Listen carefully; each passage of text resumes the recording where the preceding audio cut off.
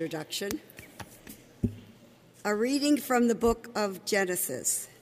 God said to Noah and to his sons with him, "See, I am now establishing my covenant with you and your descendants after you, and with every living creature that was with you, all the birds and the various tame and wild animals that were with you and came out of the ark.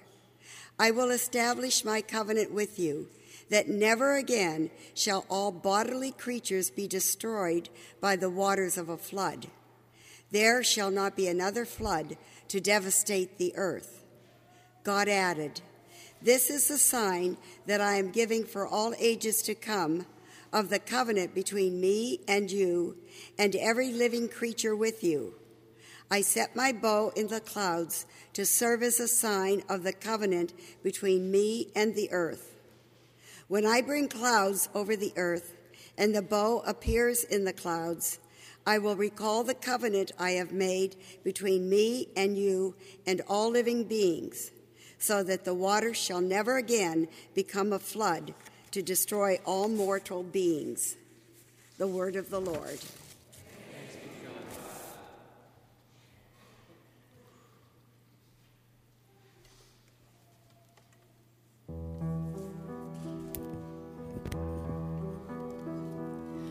Lord, let your mercy be upon us as we place our trust in you.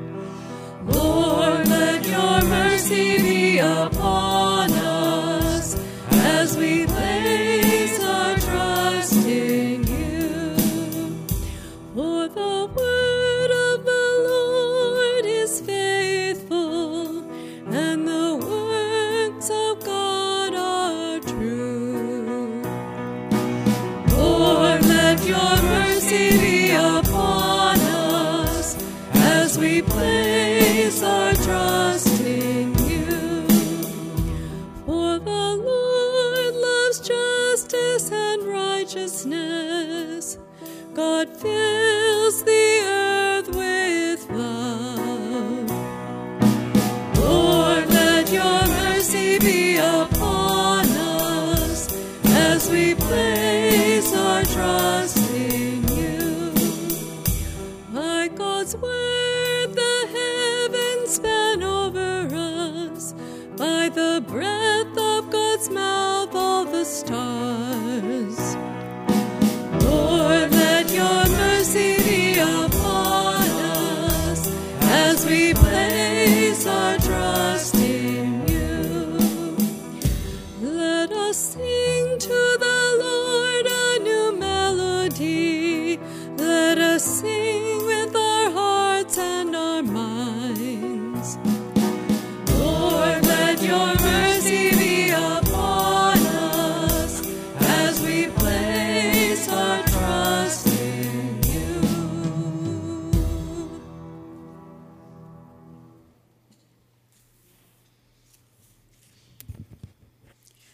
A reading from the first letter of St. Peter.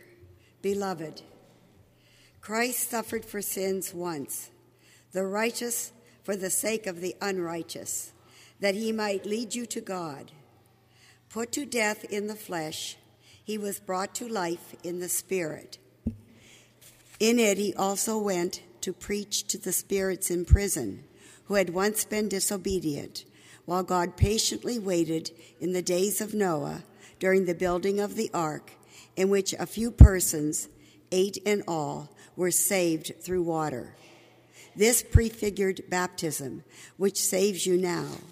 It is not a removal of dirt from the body, but an appeal to God for a clear conscience through the resurrection of Jesus Christ, who has gone into heaven and is at the right hand of God, with angels, authorities, and powers subject to him.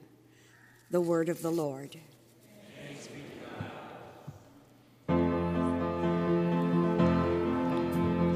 Praise to you, Lord Jesus Christ, King of endless glory. Praise you, Lord Jesus Christ, King of endless glory. One does not live on bread alone, but on every word from the mouth of God. Praise to you, Lord Jesus Christ, King of endless glory. Praise to you, Lord Jesus Christ, King of endless glory.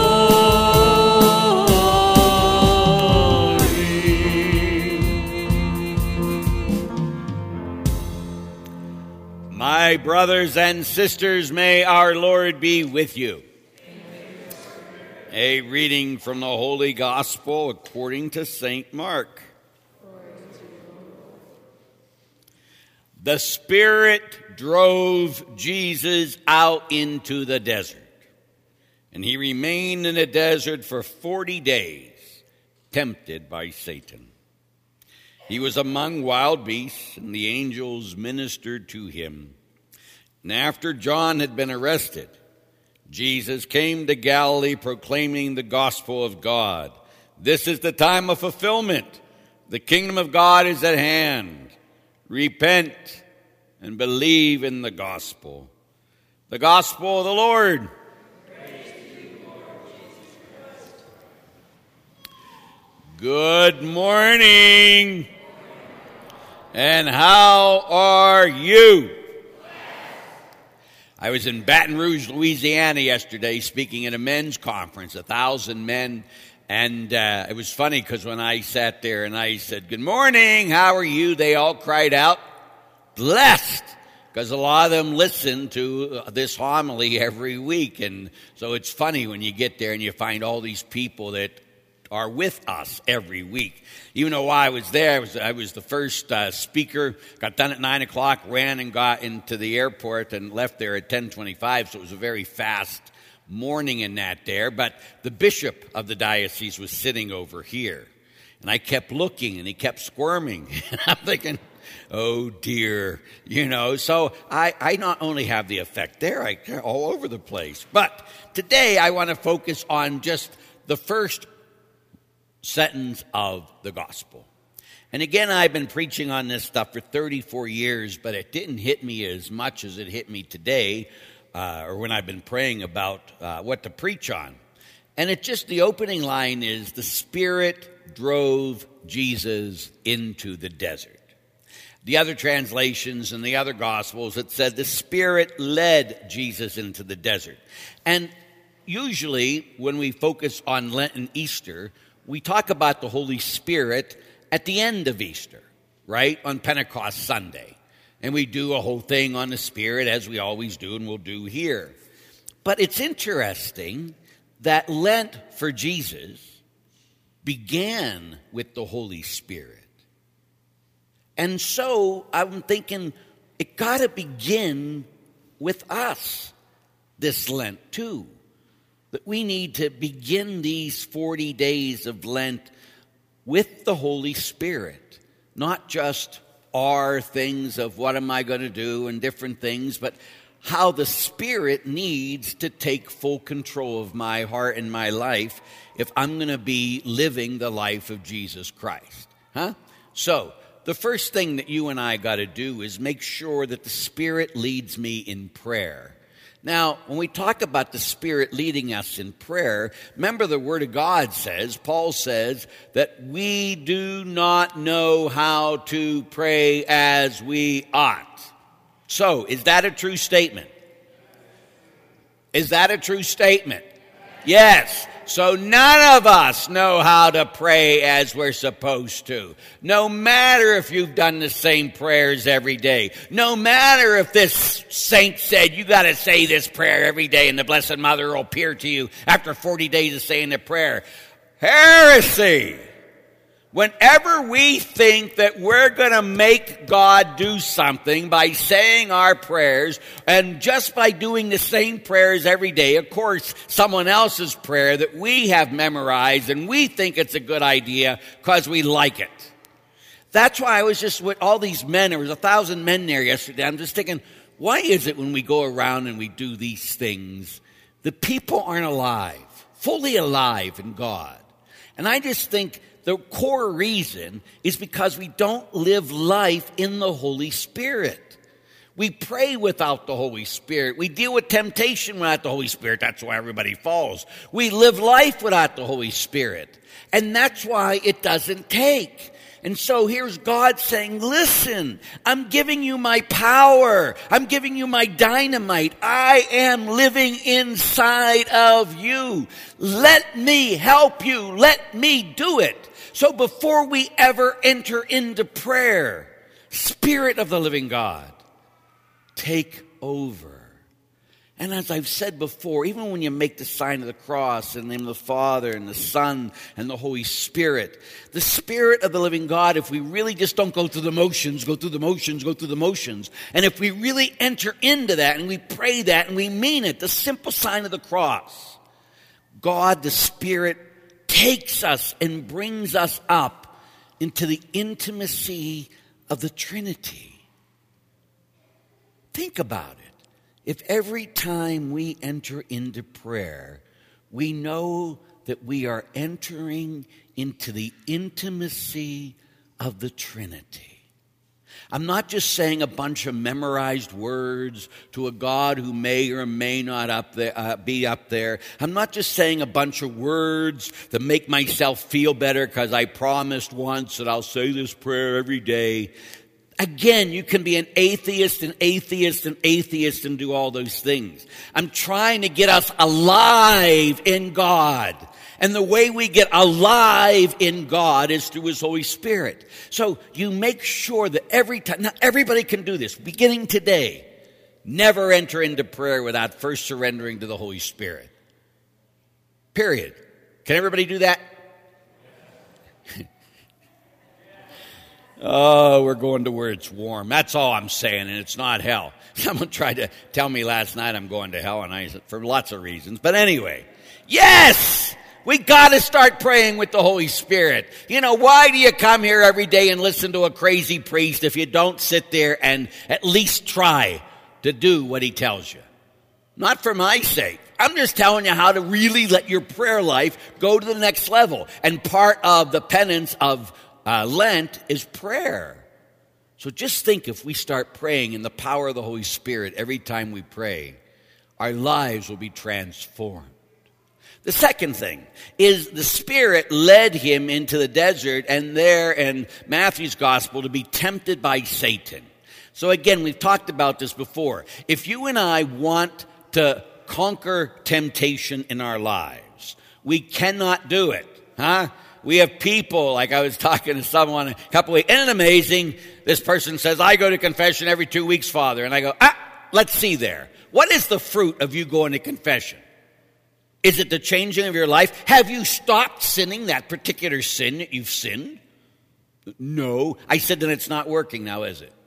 You're not doing it. Just because you're going and doing these things, it ain't going to work. I promise you it ain't going to work. I don't care who tells you what. It ain't going to work until you start dealing with temptation, not by you trying harder, but by you surrendering more to the Spirit of the living God.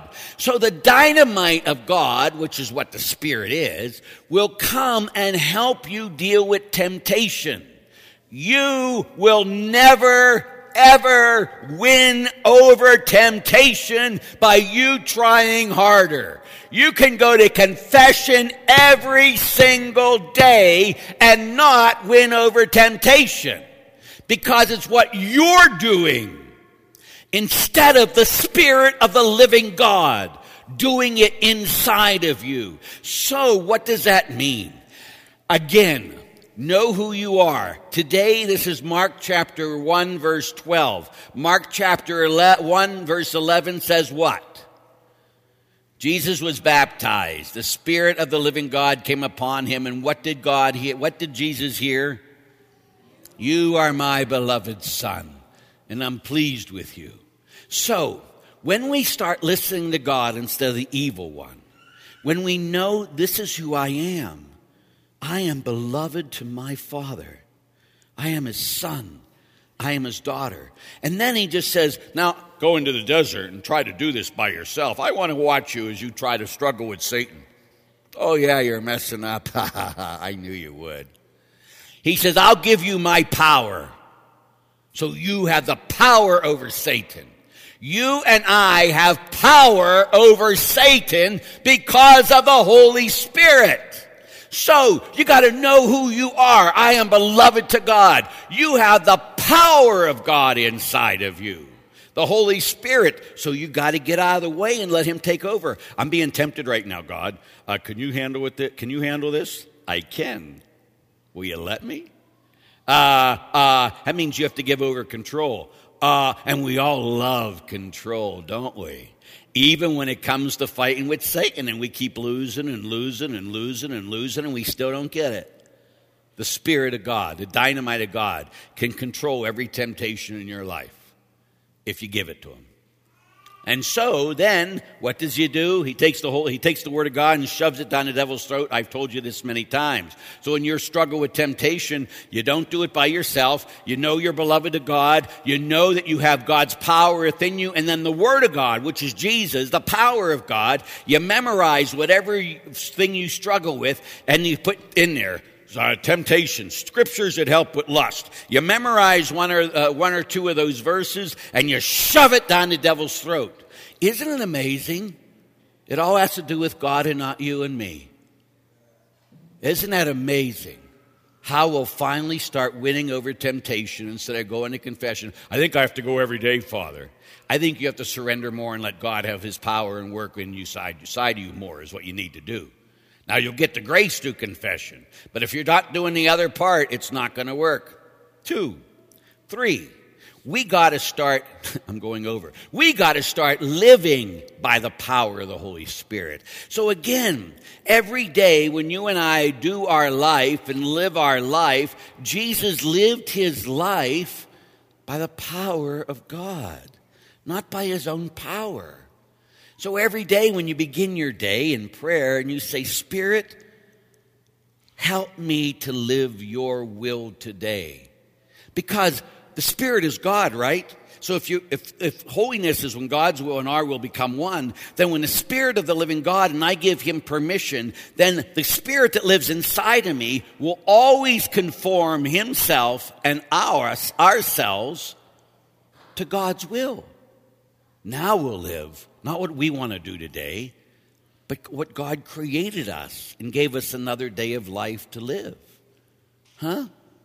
When we start doing this, our lives will be transformed. And again, how can you tell if your live's being transformed or not?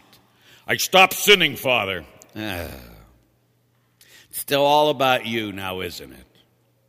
How can you tell when your life and God's life and the fruit of that is there? Remember, I've told you a million times, fruit always has to do with other people.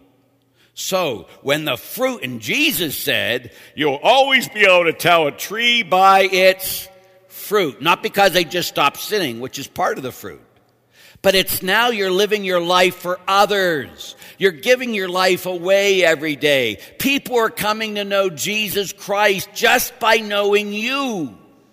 You see what happens when we surrender and use that Spirit of God? When we start Lent in the Holy Spirit instead of us and our intentions and our will and our making things better. It's all about God. So, today, will I begin praying by the Holy Spirit every day? Will I stop trying to deal with temptation by trying harder and surrendering more and letting God himself deal with my temptation? And will I live my life every day not doing what I want, but doing what God wants by my full surrender to God's Spirit? That's the call. will we respond? May each one know his love today and forever.